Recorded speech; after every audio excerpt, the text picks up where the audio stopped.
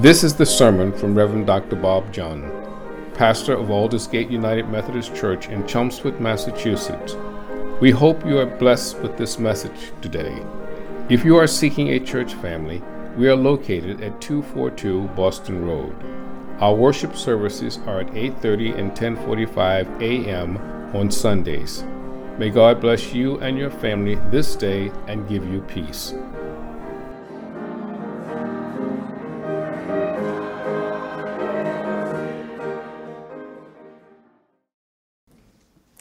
Good morning. The gospel reading this morning is from the Gospel of Mark, chapter 9, verses 2 through 9. It can be found on page 44 in your pew Bibles. Please stand, if you are able, for the reading of the gospel. 6 days later, Jesus took with him Peter and James and John and led them up a high mountain apart by themselves. And he was transfigured before them, and his clothes became dazzling white, such as no one on earth could bleach them. And there appeared to them Elijah with Moses, who were talking with Jesus. Then Peter says to Jesus, "Rabbi, it's good for us to be here. Let us make 3 dwellings, one for you, one for Moses, one for Elijah." And he did not know what he was saying, for they were terrified. Then a cloud overshadowed them, and from the cloud there came a voice, "This is my son, the beloved. Listen to him." Suddenly they looked around.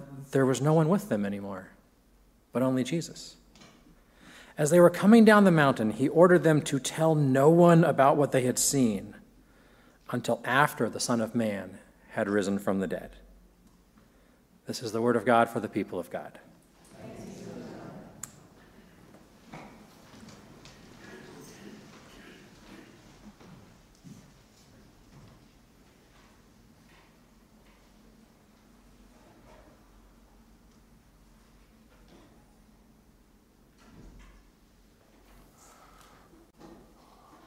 Next Sunday, I'll be taking a little break with my family, so Pastor Melis will be preaching next Sunday. So thank you, Pastor Melis, for filling in next week. Also ask you to keep me and Jim in your prayers.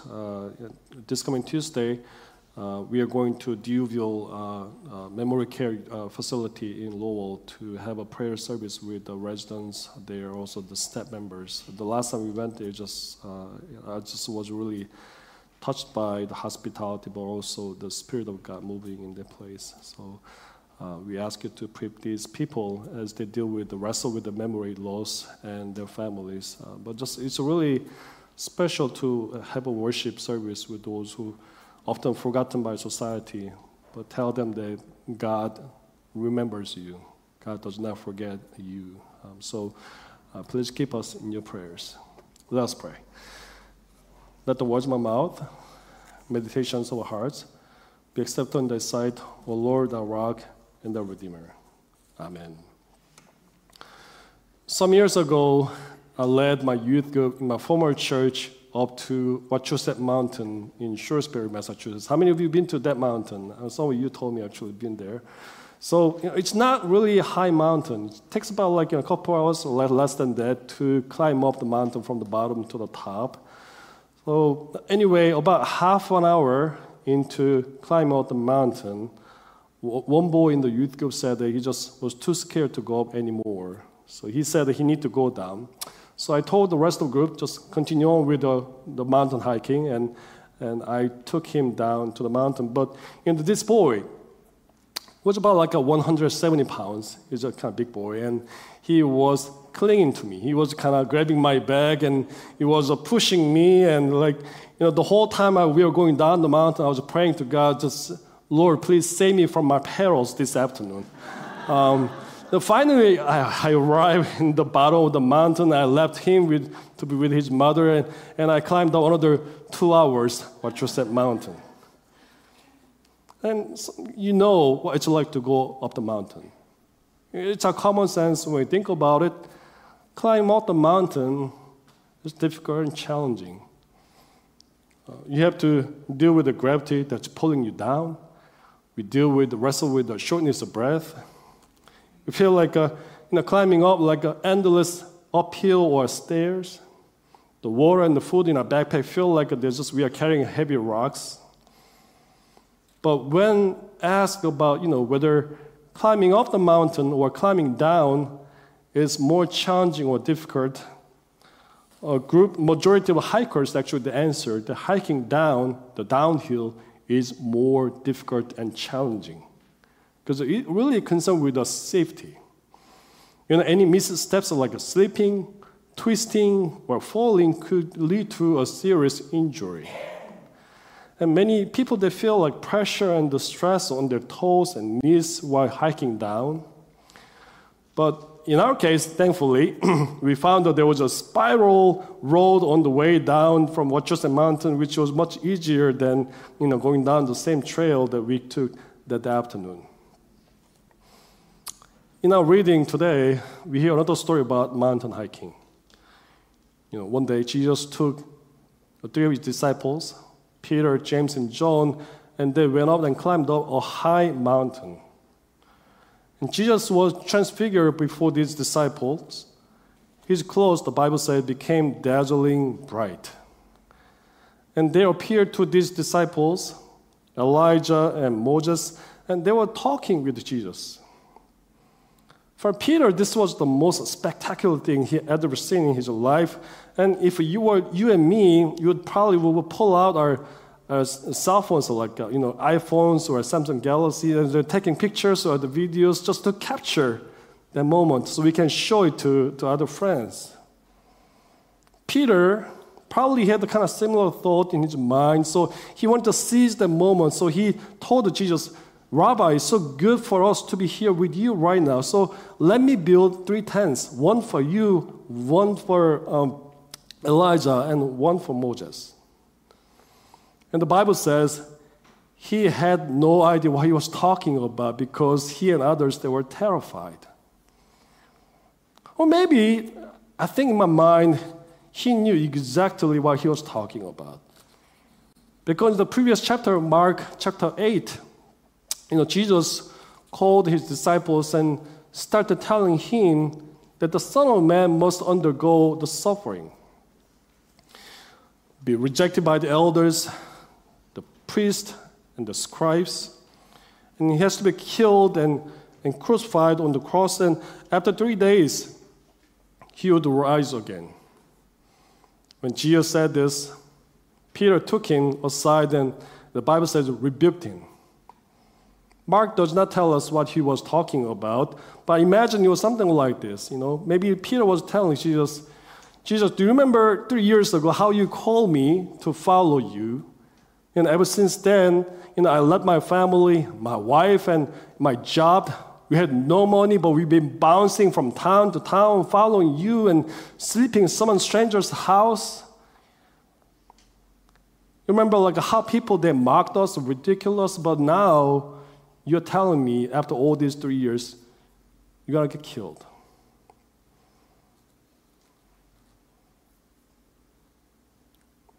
Several years ago, a pastor friend of mine in Korea told me that he was doing some missionary works in Pakistan. He was educating these little children, teaching a Bible in a group of women, and he was gathering for worship service in kind of secret. It's not allowed in public. One day, he was kidnapped by several men. He was blindfolded and taken to some place, and he was kept in an isolated room for several nights. And he thought that he would be executed by these men. So days and nights, he was praying to God. He was praying to God to surrender, that he could surrender his life to God. And the next day, these men came back and told him that they were the national police, and they told him to go back to Korea and never come back. So when he told me the story, I was relieved to hear that, and my friends, thank God he is safe. And the following year, he told me that he was going to Cambodia as a missionary. I'm like, why? Why just cannot stay in Korea? Why do you have to go to another country? And he told me, because that's where I found Jesus. among the people who are suffering and struggling. That's where God is calling me. I mean, when we think about it, isn't that why Jesus is going down the mountain? I mean, he could have stayed up at the top of the mountain in all his glory. He's standing with Elijah and Moses, who symbolize the law and the prophets. Jesus is the fulfillment of the laws and prophets. So if people want to meet Jesus, they want to be healed in their illness, or they want to be forgiven by him, or maybe just they want to see who God is like, understand who God is like, they can come out all the way up to the top of the mountain and meet Jesus. After all, that's what we do. We climb the mountain to experience something sacred or holy and wonderful. Some of us, we go to like big cathedrals because that's why we feel like there's some kind of sacred moment when we go there. But instead of staying on the top of the mountain, Jesus hikes down the mountain. He sets course down the mountain, eventually toward Jerusalem, where he knew that he would suffer, be persecuted, and crucified on the cross. He hiked down to be with us, to be with the world in the midst of the anxiety, the suffering, and tears. Dietrich Bonhoeffer was a German Lutheran pastor. He was born to a prestigious family in 1906.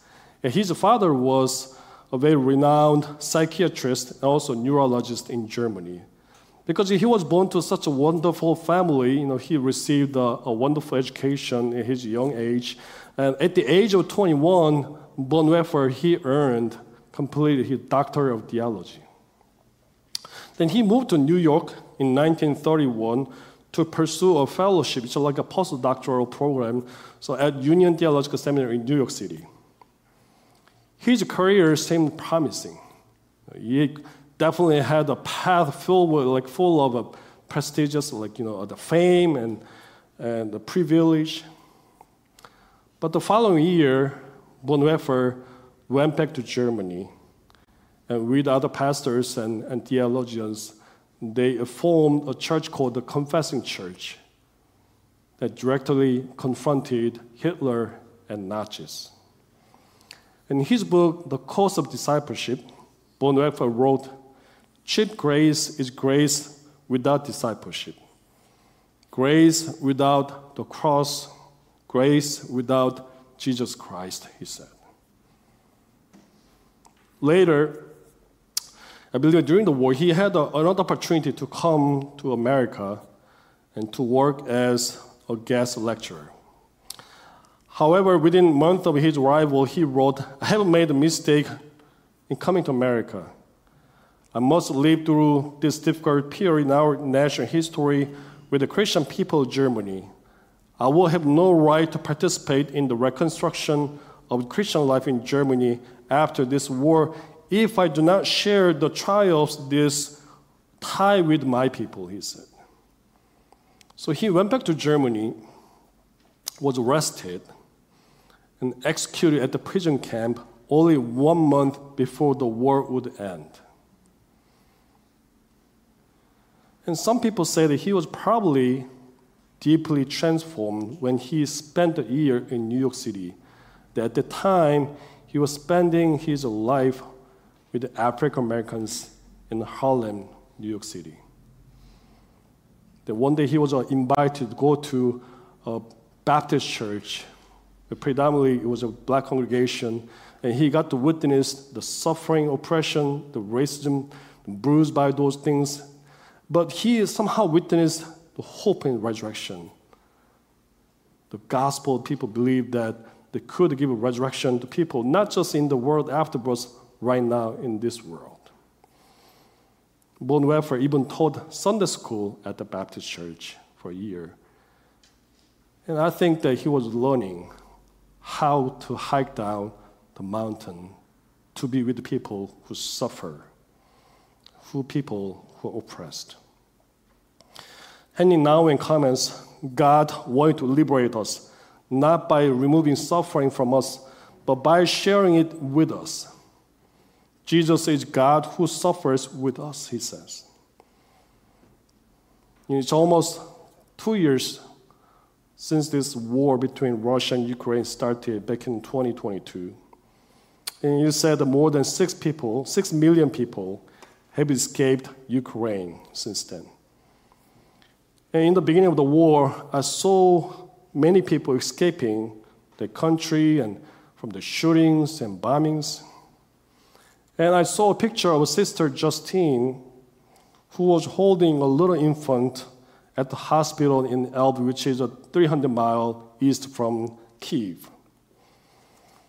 As they were tiny infants with a terminal illnesses in Ukraine who could not move out of their country, Sister Justine stayed behind to be with these little babies as their hostess, to be with them as these little children were waiting for their death.